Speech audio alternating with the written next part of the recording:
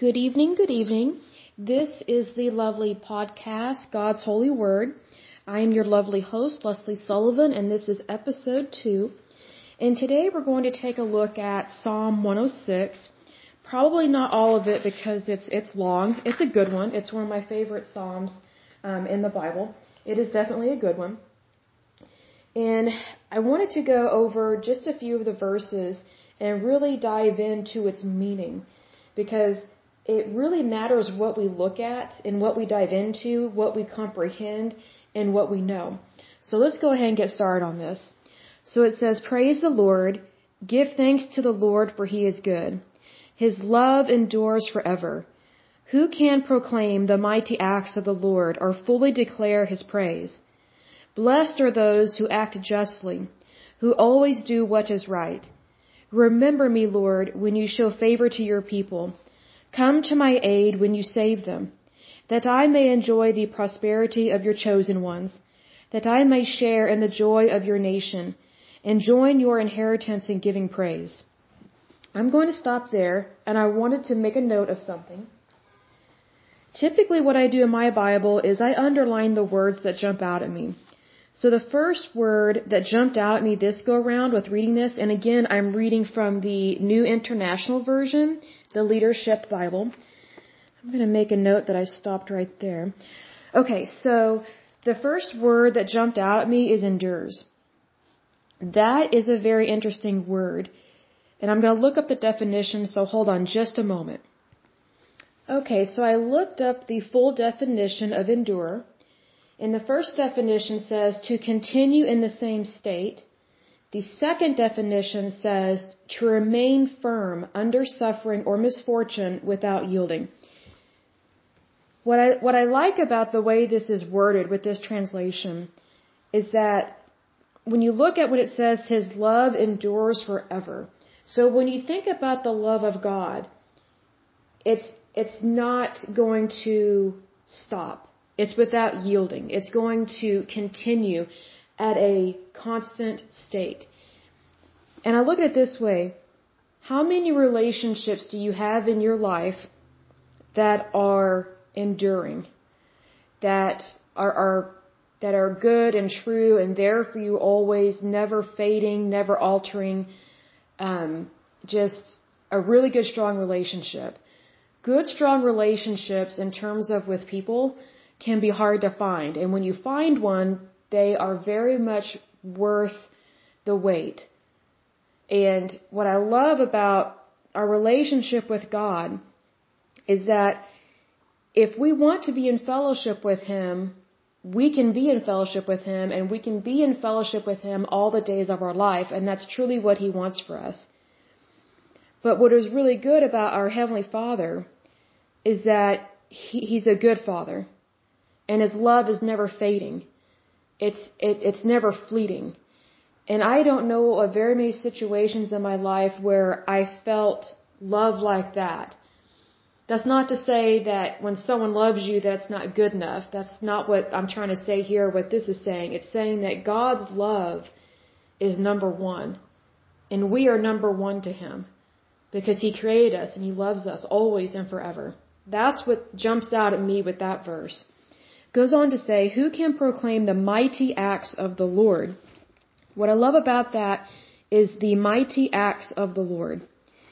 You know, when we look at Scripture, especially the Old Testament, we see time and time again signs and wonders that our Heavenly Father performed to release his people, the Israelites, the Hebrews, from the horrible grip of slavery from Pharaoh.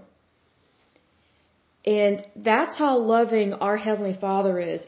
If he has to do something outrageously good, you know, just phenomenal to get our attention or to save us, he will do it. I look at it this way.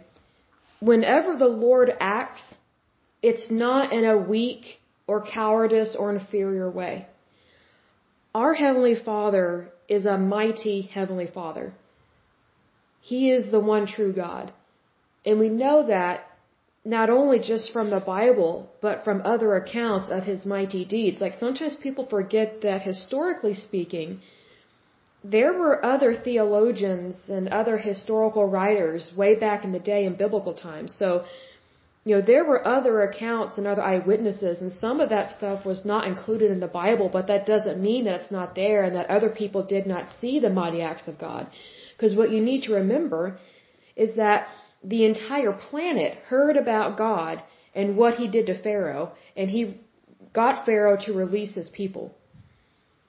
Because you have to remember that Egypt was a very powerful nation back then. Very, very, very powerful. It would have been considered what we think of as a world power. Probably a first world power. And for them to be defeated, it took Almighty God to defeat Pharaoh and to defeat Egypt as a nation, as a country, and as a ruler. And God was willing to do that because nothing was going to stand between him and his people because he loves his people. That's how much God loves you and me. He's willing to part the Red Sea. He's willing to show up other people, especially people that may act like a Pharaoh, and be like, hey, you need to be humbled. These are my people. It's not okay for you to hurt them. Our Heavenly Father is just that. He's a Heavenly Father. He's not an earthly Father. He's a Heavenly Father. Meaning, he loves us all the days of our life. He knew us before we were born, and he wants us to go to heaven. He wants everything to be good no matter what. Because sometimes people are fickle. Whether we like it or not, it doesn't matter what relationship it is. If you're at work and you don't have that great of a boss, first of all, always pray for your boss. That's an excellent prayer. But a lot of the relationships we have, I kind of feel like sometimes we have unrealistic expectations of people. And I think if we lower our expectations of people and we go to God with our expectations, we will be way happier. Because when you go to God, you expect, I don't know how to describe this, but it's like you expect the best because you know he's the best. And I don't mean expect like, well, I expect good things. It's not that kind of attitude. It's you long to be in his presence because you know that he's good. It's one of those books, I can't remember the title, it's Expect a Blessing Every Day or Expect a Miracle Every Day. That doesn't mean that you're arrogant or pompous or that you're trying to tell God what to do.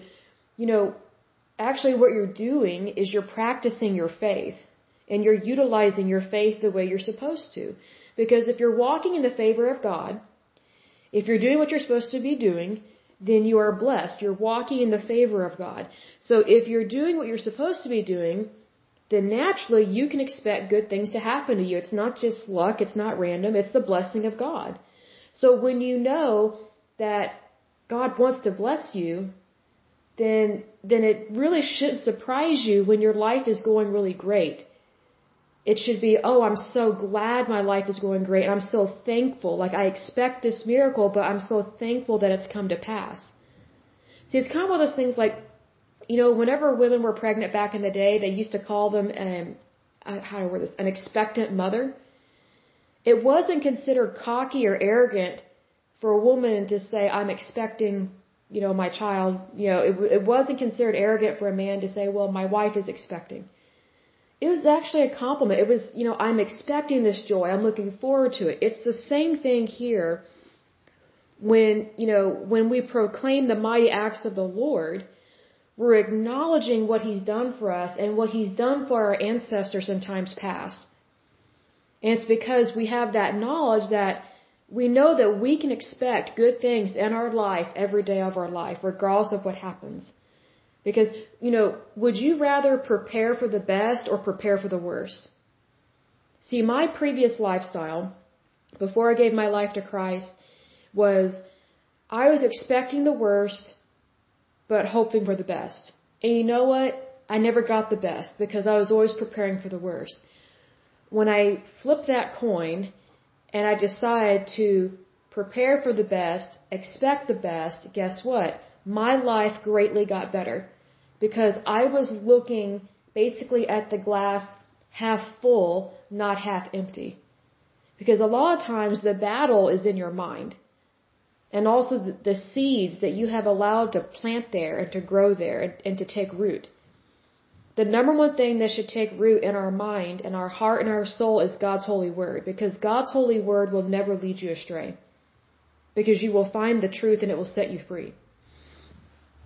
It goes on to say, blessed are those who act justly, or blessed are those who act justly, who always do what is right.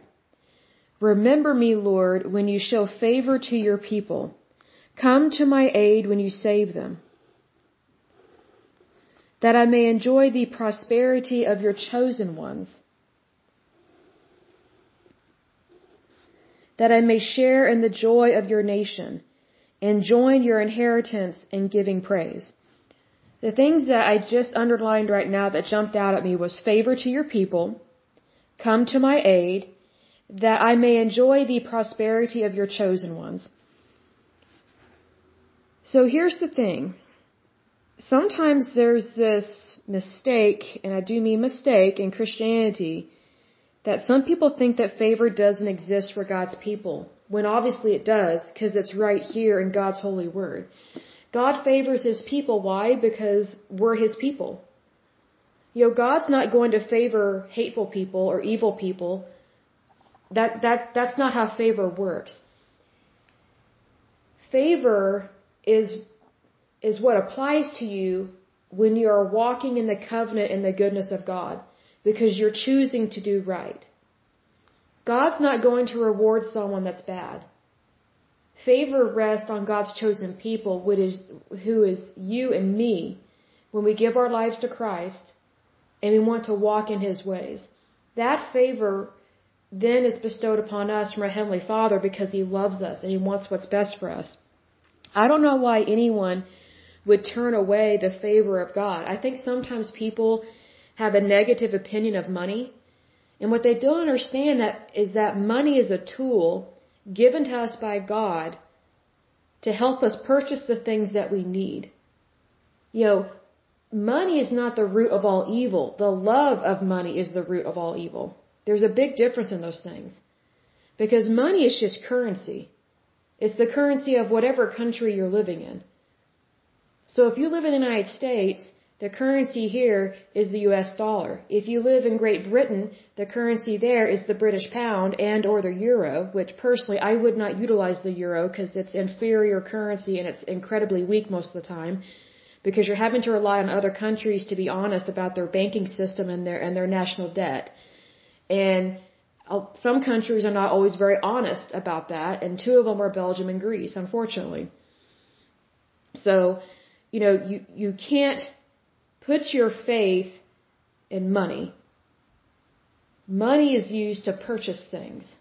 God gives us that opportunity to purchase the things that we need. Like if you want a car and you don't have a car, then by all means you should be asking God for a car, because that's what you need. And, you know, my personal opinion about that is, why wouldn't your Heavenly Father want to give you a car? Especially if you need to get to and from work. I think sometimes people, when they take Christianity way too extreme and they only want to read like extremely stern verses in the Bible and they just pull them out of context, and they're not reading the entire Bible, they're not reading the entire chapter that's around that verse.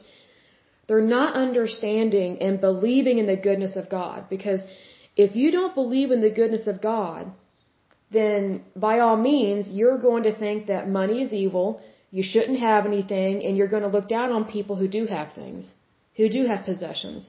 It's not wrong to have possessions. If wealth was wrong, if God had a problem with wealth, King David would not have been wealthy, and King Solomon would not have been wealthy. God would not have blessed them. Money was not the problem in their kingdom. It was lack of relationship and fellowship with God is what happened.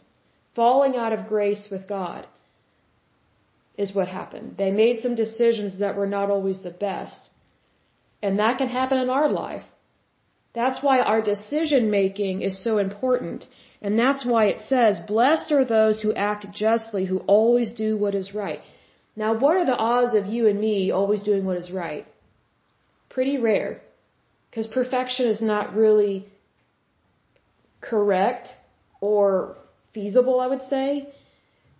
But what God is calling us to do is to do our best. He knows we're going to fail sometimes. He knows that we're human and we have free will. But He's not calling for perfection. He calls us sons and daughters in His holy family. That means He accepts us and loves us for who we are, because we were created in His image. But that doesn't mean that He accepts and is okay with every bad thing we've ever done or ever will do. He wants us to be responsible, and He wants us to try at all costs to avoid committing any kind of sin. But if we do sin, to have a repentant heart, run to God, not run away from God. Because if you run to God, then in fact you are acting justly and you're doing what is right. Even though you may have failed, you're doing what is right by going back to your Heavenly Father and seeking His advice and seeking His forgiveness. The way that you're acting unjustly and wrongly is by not giving yourself a chance to be held accountable to God for what you did. Because God knows we're not perfect. I mean, we fell from grace back in the Garden of Eden. But that doesn't mean that we're lower than dirt and should be treated like worms. And we shouldn't think of ourselves as just a nobody. Because we are all a somebody. We are all unique, wonderfully and beautifully made. Because we're made in the image of God. And that's not something to ever be thrown away. Don't ever throw away your uniqueness and how God created you and what He's called you to do. Because if you throw that away by thinking that you're no good and you'll never amount to anything, then you're throwing away your destiny and you're throwing away the calling that God has on your life to have a good life. And technically, when you're throwing away your calling on your life that God has given you, you're throwing away His favor upon your life. Don't ever do that, because God's favor is there for you and for me when we are believers in Christ Jesus. Because that's how loving and kind our Heavenly Father is. He doesn't push us away. He calls us into His holy family to be loved and cherished always, all the days of our life and beyond our death when we go to heaven. Because that's the ultimate goal, is to go to heaven when we pass away. So then let's go on to come to my aid. I can't tell you how many times I've had situations where I have prayed such strong prayers where I was possibly in a fearful situation and I just wanted my Heavenly Father to come to my aid because I didn't know what else to do.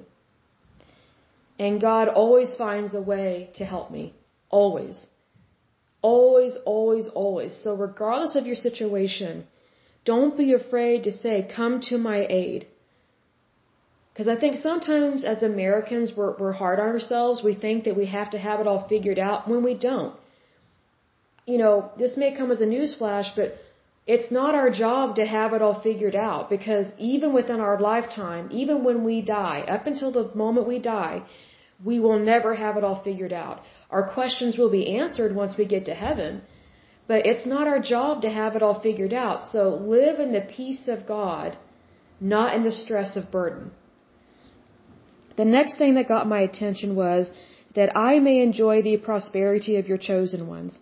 So when you are in the holy family of God, when you give your life to Christ, you are one of the chosen ones.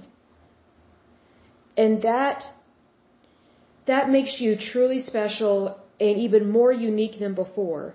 And because you're in His family, you can enjoy prosperity from your Heavenly Father. I think the word prosperity has been misused, and because some people have a hatred of money, and I think what it comes down to is they're jealous of people that have money, or they don't like the quote-unquote prosperity gospel. And that is popular, but there is a rightness to it.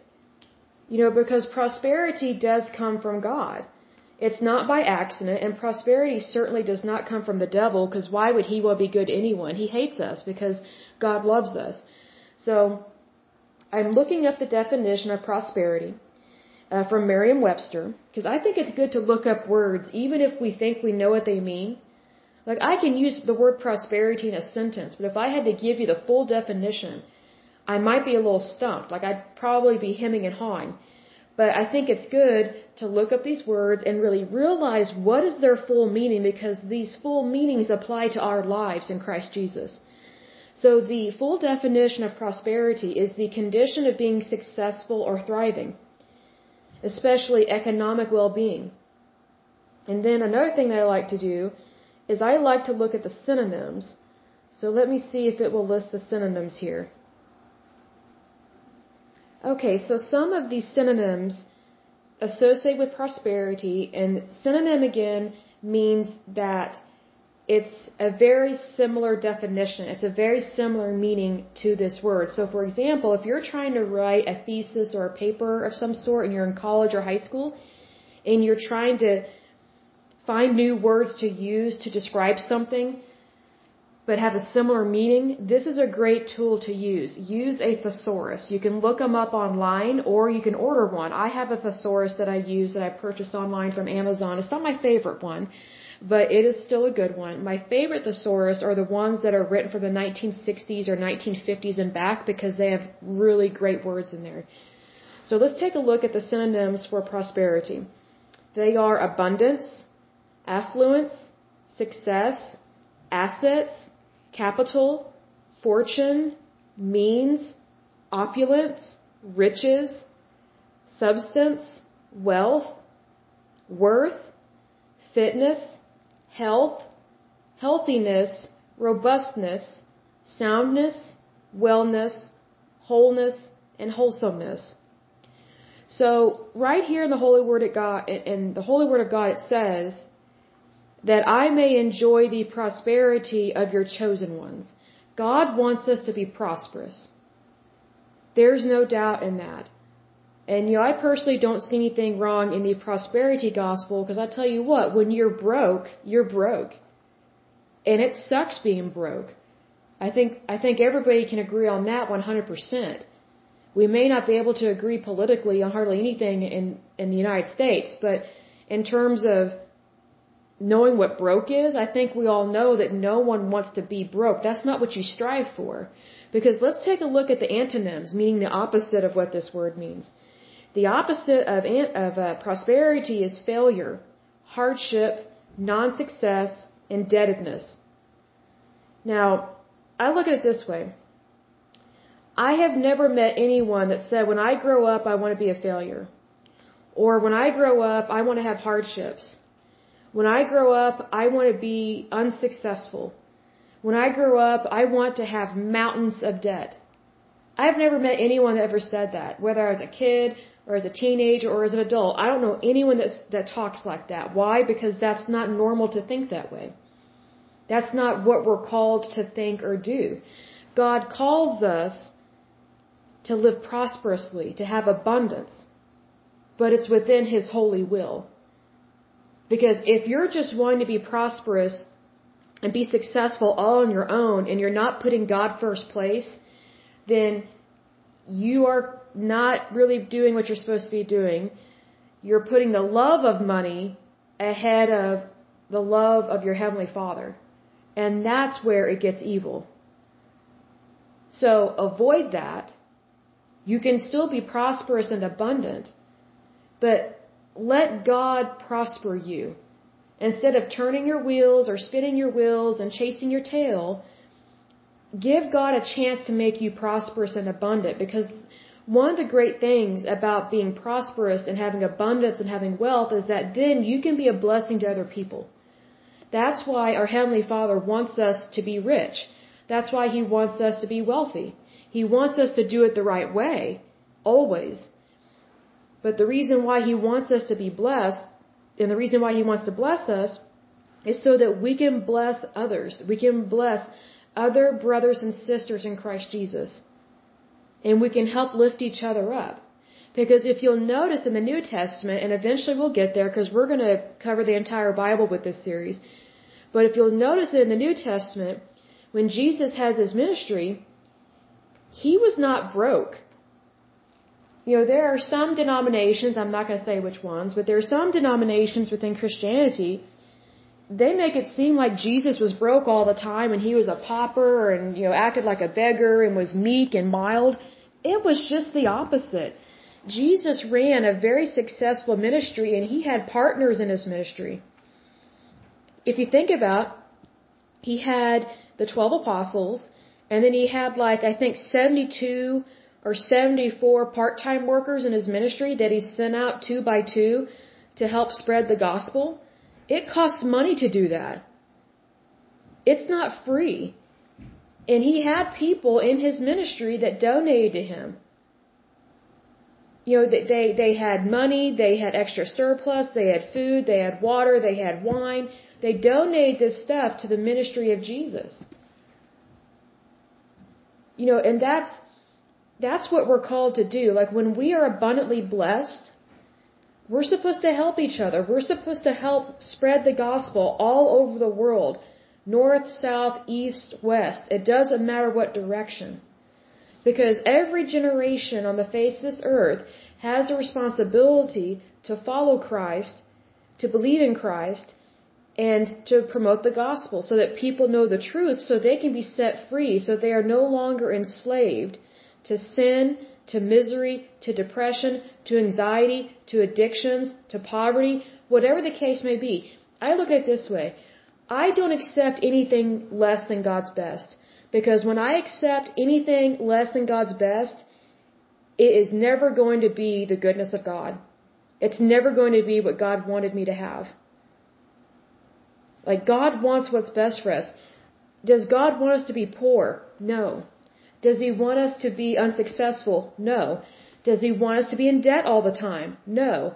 Unfortunately, in the United States, and I know this happens in other countries, but I haven't lived in any other country yet, so I can only speak to how it is in the United States. In the United States, we have a lot of debt in this country. Not only do consumers spend too much on debt, but our federal government spends too much on debt. We have trillions of dollars in national debt. Now, if that's not a problem, I don't know what is. But if you have personal debt, you don't have to tolerate that. Lift it up in prayer. God doesn't want you to be poor. Give God a chance to bring what you need into your life. God is not against money. If He was, He would not have allowed currency to exist on this planet. He knows that in order to purchase bottled water, or to purchase eggs or bacon or whatever we need to feed our families, we have to have money. Everything costs money. It's not free.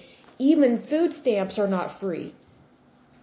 The way that food stamps work is the federal government uses our tax dollars and divides it out to whoever needs help, and those are monies that are spent by the individual that's on that welfare program. So the food they're purchasing is not free. The federal government is giving them our money, our tax dollars, to help them get through their difficult time. That's why social welfare programs are supposed to be temporary. They're not supposed to be a way of life, because if you really want what's best for your neighbor, you would want them to be rich. And this may shock some people, but whenever I meet someone that is down on their luck, not only do I try and help them financially if I can, but the number one thing I do is I pray for them. And I don't pray some puny prayer like, oh Lord, if it be your will. First of all, there is no if to Jesus. Let me just say that right now. That whole if it be your will, do this. Nowhere in the New Testament, nowhere in the Bible does God say, well, if it be my will, I might heal you. It doesn't say that. In the New Testament, Jesus never says, well, if it's my Father's will, you might get healed. If I think about it, I might heal you. No, there is no if. He just does it.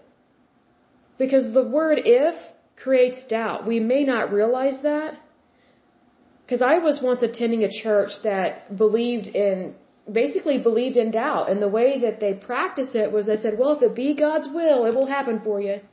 Does that sound very faithful? No. Does that sound very certain in the goodness of God? No. It is God's will for us to be happy, healthy, and whole, and to be provided for. He wants to bless us. So whenever I meet someone, if I can't meet their need, well, regardless of whether I can meet their need or not, I always pray for them anyway. But especially if I can't meet their need, I pray big kahuna prayers is what I call them.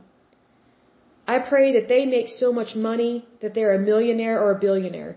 I don't want them to just have some puny job, that a barely get by job. I want them to be abundantly blessed. I want them to be so taken aback by the goodness of God that they are speechless. Because that's how much God can do for you. That's how much God wants to bless us. He wants to bless us so much that there just aren't any words to describe how awesome God is and how much He's done for us. Those are the kind of prayers I lift up for anyone and everyone that I meet that is not where they need to be financially. Like the greater the debt, the bigger the prayers I lift up. And I never say, if it be your will. I never do that. It bugs me when people say that. I'm just like, nope, I'm not praying that prayer. I already know what kind of prayers I pray. Heavenly Father, I just met someone that needs a lot of help. So I pray that either A, they win the lottery, or B, they get an amazing job where they make double or triple what they're making. And if they don't have a job, I pray that they get a job making $550,000 a year. You might as well pray big. Don't pray small, pray big. Because you know what? Our Heavenly Father loves big prayers. He loves it when you take those bold steps of faith, those leaps and bounds, and also that you have the courage to speak such prayers in the face of adversity, in the face of poverty, in the face of fear, in the face of uncertainty on so many levels. God loves to hear from us. And I know God loves to hear from us, and He loves to hear just these huge, ginormous, just maybe they seem unrealistic prayers, like completely unrealistic. But guess what? God hears those prayers, and He loves people that dream. And He loves people that are dreamers and believers. Because He knows it takes courage to even think so positively and to long for something so good and true in your life. He wants us to dream big, to think big, and to believe big. That's what our Heavenly Father wants from us. He wants that from us all the days of our life, regardless of what happens, because He wants to continuously bless us every day of our life. And bless us above and beyond what we could ever ask or think, so that way we can help other people, because that's what we're called to do as a community. That's what we're called to do as believers in Christ Jesus. That's what we're called to do when it says in the Bible, owe no man nothing but to love him. Well, when you love somebody and you see that, hey, they need groceries, that mother, she may not be able to breastfeed for whatever reason, but you can go buy her baby formula for her baby and buy the best kind. Buy the good brand, not the cheap stuff. But buy the best kind out there. And if someone is lacking protein in their life and you know that they're not able to go out and buy meat because it's expensive, buy them a rack of ribs that they can cook for a week. Buy them bacon or sausage or something. Like, buy them really good cuts of meat. Because that's what that person needs. We can help each other if we actually open our eyes to what we're supposed to do and what God has called us to do. Like, it's one thing to see people, it's another thing to know what you're supposed to do to help those people. And to help someone doesn't mean you get involved in every area of their life. It doesn't mean that you get involved in their private life, per se. It means you help them with what they need without expecting anything in return and without getting emotionally involved in every little thing, because that doesn't help them. Most people just need help with the basics. They don't need a therapy session. They need food, water, and shelter. They need utilities. They need rent. It's just the basics. They need nutrients. Because here's the thing, if you get the basics covered for someone, then the other stuff just flows naturally to them. It doesn't all have to come from you. I think one reason why people don't help other people is because they're scared these people are going to become leeches. And that is a possibility when you help somebody. But the way that you avoid that, and maybe people don't talk about this, and they should, because there's the right way to give and there's the wrong way to give. The right way to give and to help somebody is to help them without any strings attached. But those strings can also come from the recipient, from the person that you're going to be helping. So you have to have boundaries. And you just make it clear from the beginning that, hey, I'll help you with this, and then, you go on and live your life kind of thing. Because sometimes I think people, it's like they want to help, but then they get sidetracked in all the drama of someone else's life. Well, people don't need help with their drama. Drama happens on its own. So just know going in, when you plan on helping someone, that, hey, it's just going to be this and this, or just this. This is all I can help you with.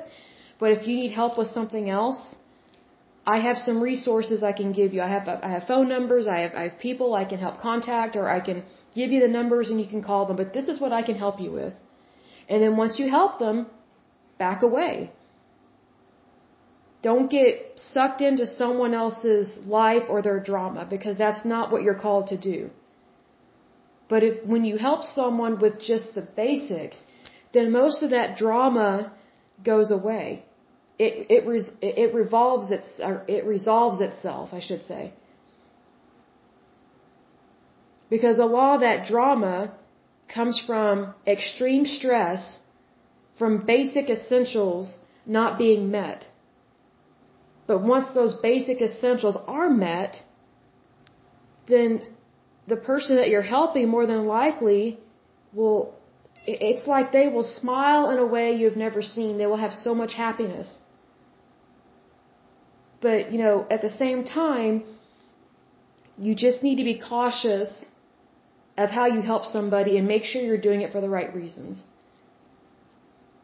Like, don't be doing it because it's a tax write-off.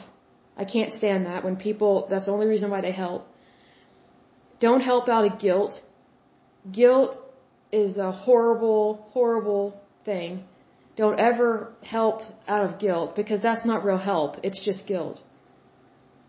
Don't help out of dread. Like, oh, I just want to get this person out of my hair. Well, that's not real help, because it's not real help because you didn't really care to do true intentions in that moment, I guess you could say. But, here's the thing, like when you're walking in the goodness of God and you're focusing on God's word, He will guide you and give you that wisdom so you won't fall into that pitfall. Like, if you ask God to help you and guide you, then He will give you the wisdom to know when to walk away. Like, you've helped somebody, now you can go on to the next person. That's the whole point of being just abundantly blessed, is so that we can help as many as possible without having to use our tax dollars to do it. Because I remember my grandparents saying this. They have since passed away, but I would ask them about, before all these federal welfare programs came out, how did people get any kind of support? Like, what happened? Did these people just starve to death? And they said no. They told me, they said, we helped each other. Your neighbor helped you. Your local church helped you, even if you didn't go to church there. Like, the people of this country helped each other. They didn't rely on the government to help people. They chose to help their neighbor. They chose to help the less fortunate. And my mouth just dropped. I was just like, what? You mean they didn't rely on social welfare programs back then like we do now? Because it's so commonplace now to have all these social welfare programs, and they just said, no, we didn't do that. We just helped people. I mean, that's just what you did. If someone needed a meal, if you had an extra chicken, an extra hen in the refrigerator, if the other person had an oven or a stove, you gave them your extra chicken to cook for their family. And if they didn't have a stove or an oven that worked, or if they didn't have one, you cooked it for them and you walked it across the street to give it to them. That's just how stuff was done back then. And it was just you had more of this fellowship with people. As opposed to now where there's not as much fellowship, I guess you could say. So, I mean, I guess we look at money differently now than back then. But, it kind of reminds me of when you need to be a doer of the word, not just a sayer of the word. And that's what it reminded me of when my grandparents were telling me, how things were handled way back in the day. People back then, even if they weren't necessarily like a diehard Christian or anything, they were a doer of the word just by the fact that they gave to those in need. They didn't have to have the federal government do it for them. They just went out and did it because that's what we're called to do as Christ followers. And, I learned something completely new with that with my grandparents. I mean, I wish I had asked them more questions before they passed away. But our difference in our ages was quite a bit. But it's one of those things that you not only talk the talk, you walk the walk. And most of the time, walking the walk is more relevant and more important than just talking the talk. That's what I learned from my grandparents. And I think it applies here and all throughout God's holy word. Because when you stand on God's holy word and you believe in His holy word, then you are more likely to do the will of your Heavenly Father as opposed to turning away. And I think that when we do the holy word of God, when we believe in the holy word of God, we have community and fellowship with God that we have never known before. And we have that peace. I think a lot of people long for peace. And what's interesting is that when you do a good deed, when you're kind to somebody, that's more peace that grows in your heart. And that's something that can't be snatched away. That's why it's such a good thing to do a good deed. And and not broadcast it necessarily, but it's important that we make those simple acts of kindness because that in effect is part of our abundance. It's part of our prosperity in God's word. Because we're acting on God's word to be good and true to Him, and we do that by being kind to our neighbor. And it may not necessarily be a nice neighbor. We've all had some funky neighbors in our lifetimes, I'm sure. But here's the thing. When we're kind to someone that's not kind to us, that speaks volumes about our character and our dedication to our faith. And it almost always impresses the person that is being mean. Because I personally have gotten apologies from mean people. From people that they were mean to me, but I was extremely kind to them. Because whenever someone's not very nice to me, I make it a point to be extremely kind and to practice patience because I don't want to do anything to give that person ammo or permission in their mind, I should say. I don't want them to think that, that Christian's not very good. Christianity is bad. I don't ever want to give someone an excuse to look down on our faith. I want them to see the light of Christ that radiates out of my soul because that's what I believe. We are all called to be Christ-like. We're all called to be vicars of Christ, whether we're female or male. When we believe in Jesus Christ and we accept Him as our Lord and our Savior, we have become the vicar of Christ. And sometimes the only Christ that people may see in their lifetime is the Christ that they see in us.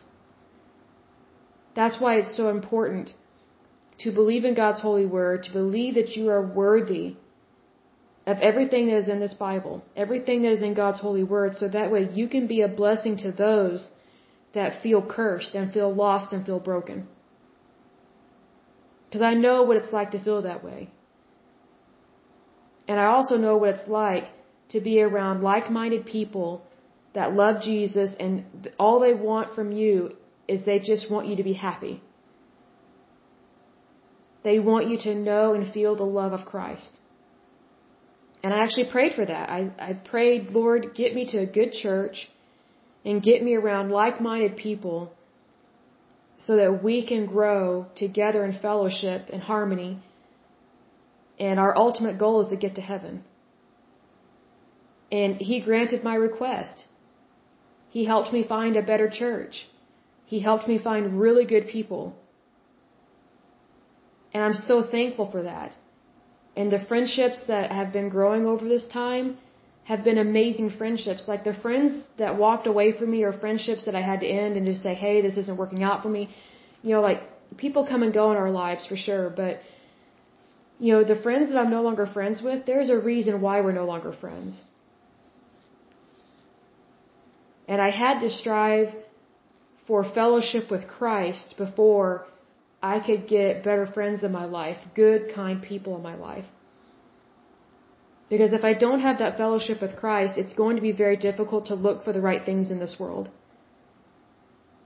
So when I'm Christ-centered, I don't hardly worry about anything. Technically, we're not supposed to worry about anything when we have Christ in our life, but because it's a form of fear to worry, and we're not supposed to fear, we're supposed to take courage. So when I'm focused on Christ, all this other stuff doesn't bother me. When it does start to bother me and hinder me, I just think, I love Jesus and He loves me. Jesus is my source. My Heavenly Father is my source. And, you know, I have the Holy Spirit living inside me. What do I need to worry about? Absolutely nothing.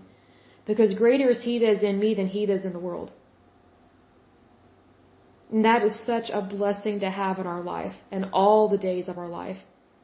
I just love it. It brings me such peace and such joy. It makes me happy. Like being happy in Christ is way better than being happy on a vacation. And that says a lot because, I mean, who doesn't like to get out of town and you know, go to the beach or something or tan? But, you know, that's just temporary happiness. As much as I love traveling, that's temporary happiness. But my happiness with Christ is forever. And that stands firm in my heart. And I'm so thankful for that. I'm so thankful for that. But I will go ahead and end this podcast because we're running over a little bit of time, a little past 40 minutes. But next time, I'm guessing we will finish up the rest of Psalm 106, take a look at it. It is one of my favorite Psalms for sure. It's just packed with the goodness of God and just the way that we're supposed to be living our lives, expecting the goodness of God. Because God expects us to expect the best. So I personally say go for it. Just live your life. Live your life, be super happy, know that Jesus loves you.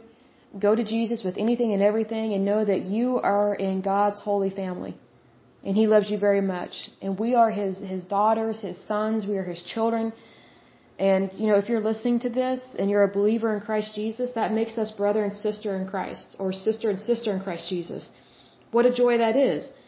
That we can come together in fellowship, even through a podcast, and just give thanks to our Heavenly Father, give thanks to our Lord, and just grow and bask in that mercy and that grace that He bestows upon us and just loves us so much. I just think that is such a wonderful thing to have in our life, and I can't imagine ever throwing that away. I know there are times in my life I've been distant from God, but I knew better than to throw it away. I knew better to stay close to God as much as I could, even when I felt distant. I didn't throw out the baby with the bathwater, as they say. But once I woke up that, hey, I can't be distant from God and expect to have a good life. I have to go to God with everything. And for me, that's non-negotiable. Because I've been there when I wasn't really close to God as I should have been. And it was a different kind of suffering, I'll say that. But, you know, when you give your life to Christ, there is something unique and new about you. and it's like a new treasure. That's the best way I can describe it. So I pray that if you haven't given your life to Christ, that you do give your life to Christ. And that you grow in His love and kindness for you. And realize that, when you give your life to Christ, you are a part of one of the most beautiful families on the face of this earth. It's absolutely wonderful. So until next time, I pray that you're happy, healthy, and whole, that you have a wonderful day and a wonderful week. Thank you so much. Bye-bye.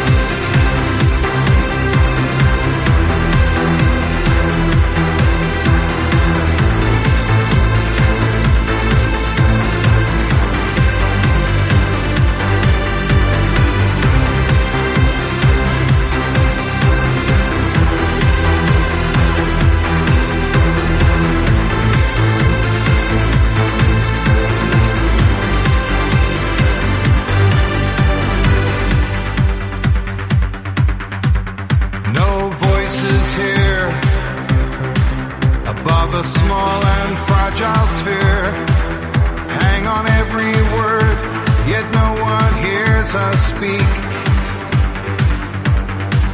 So it's only left to ask, is change too great a task? From the small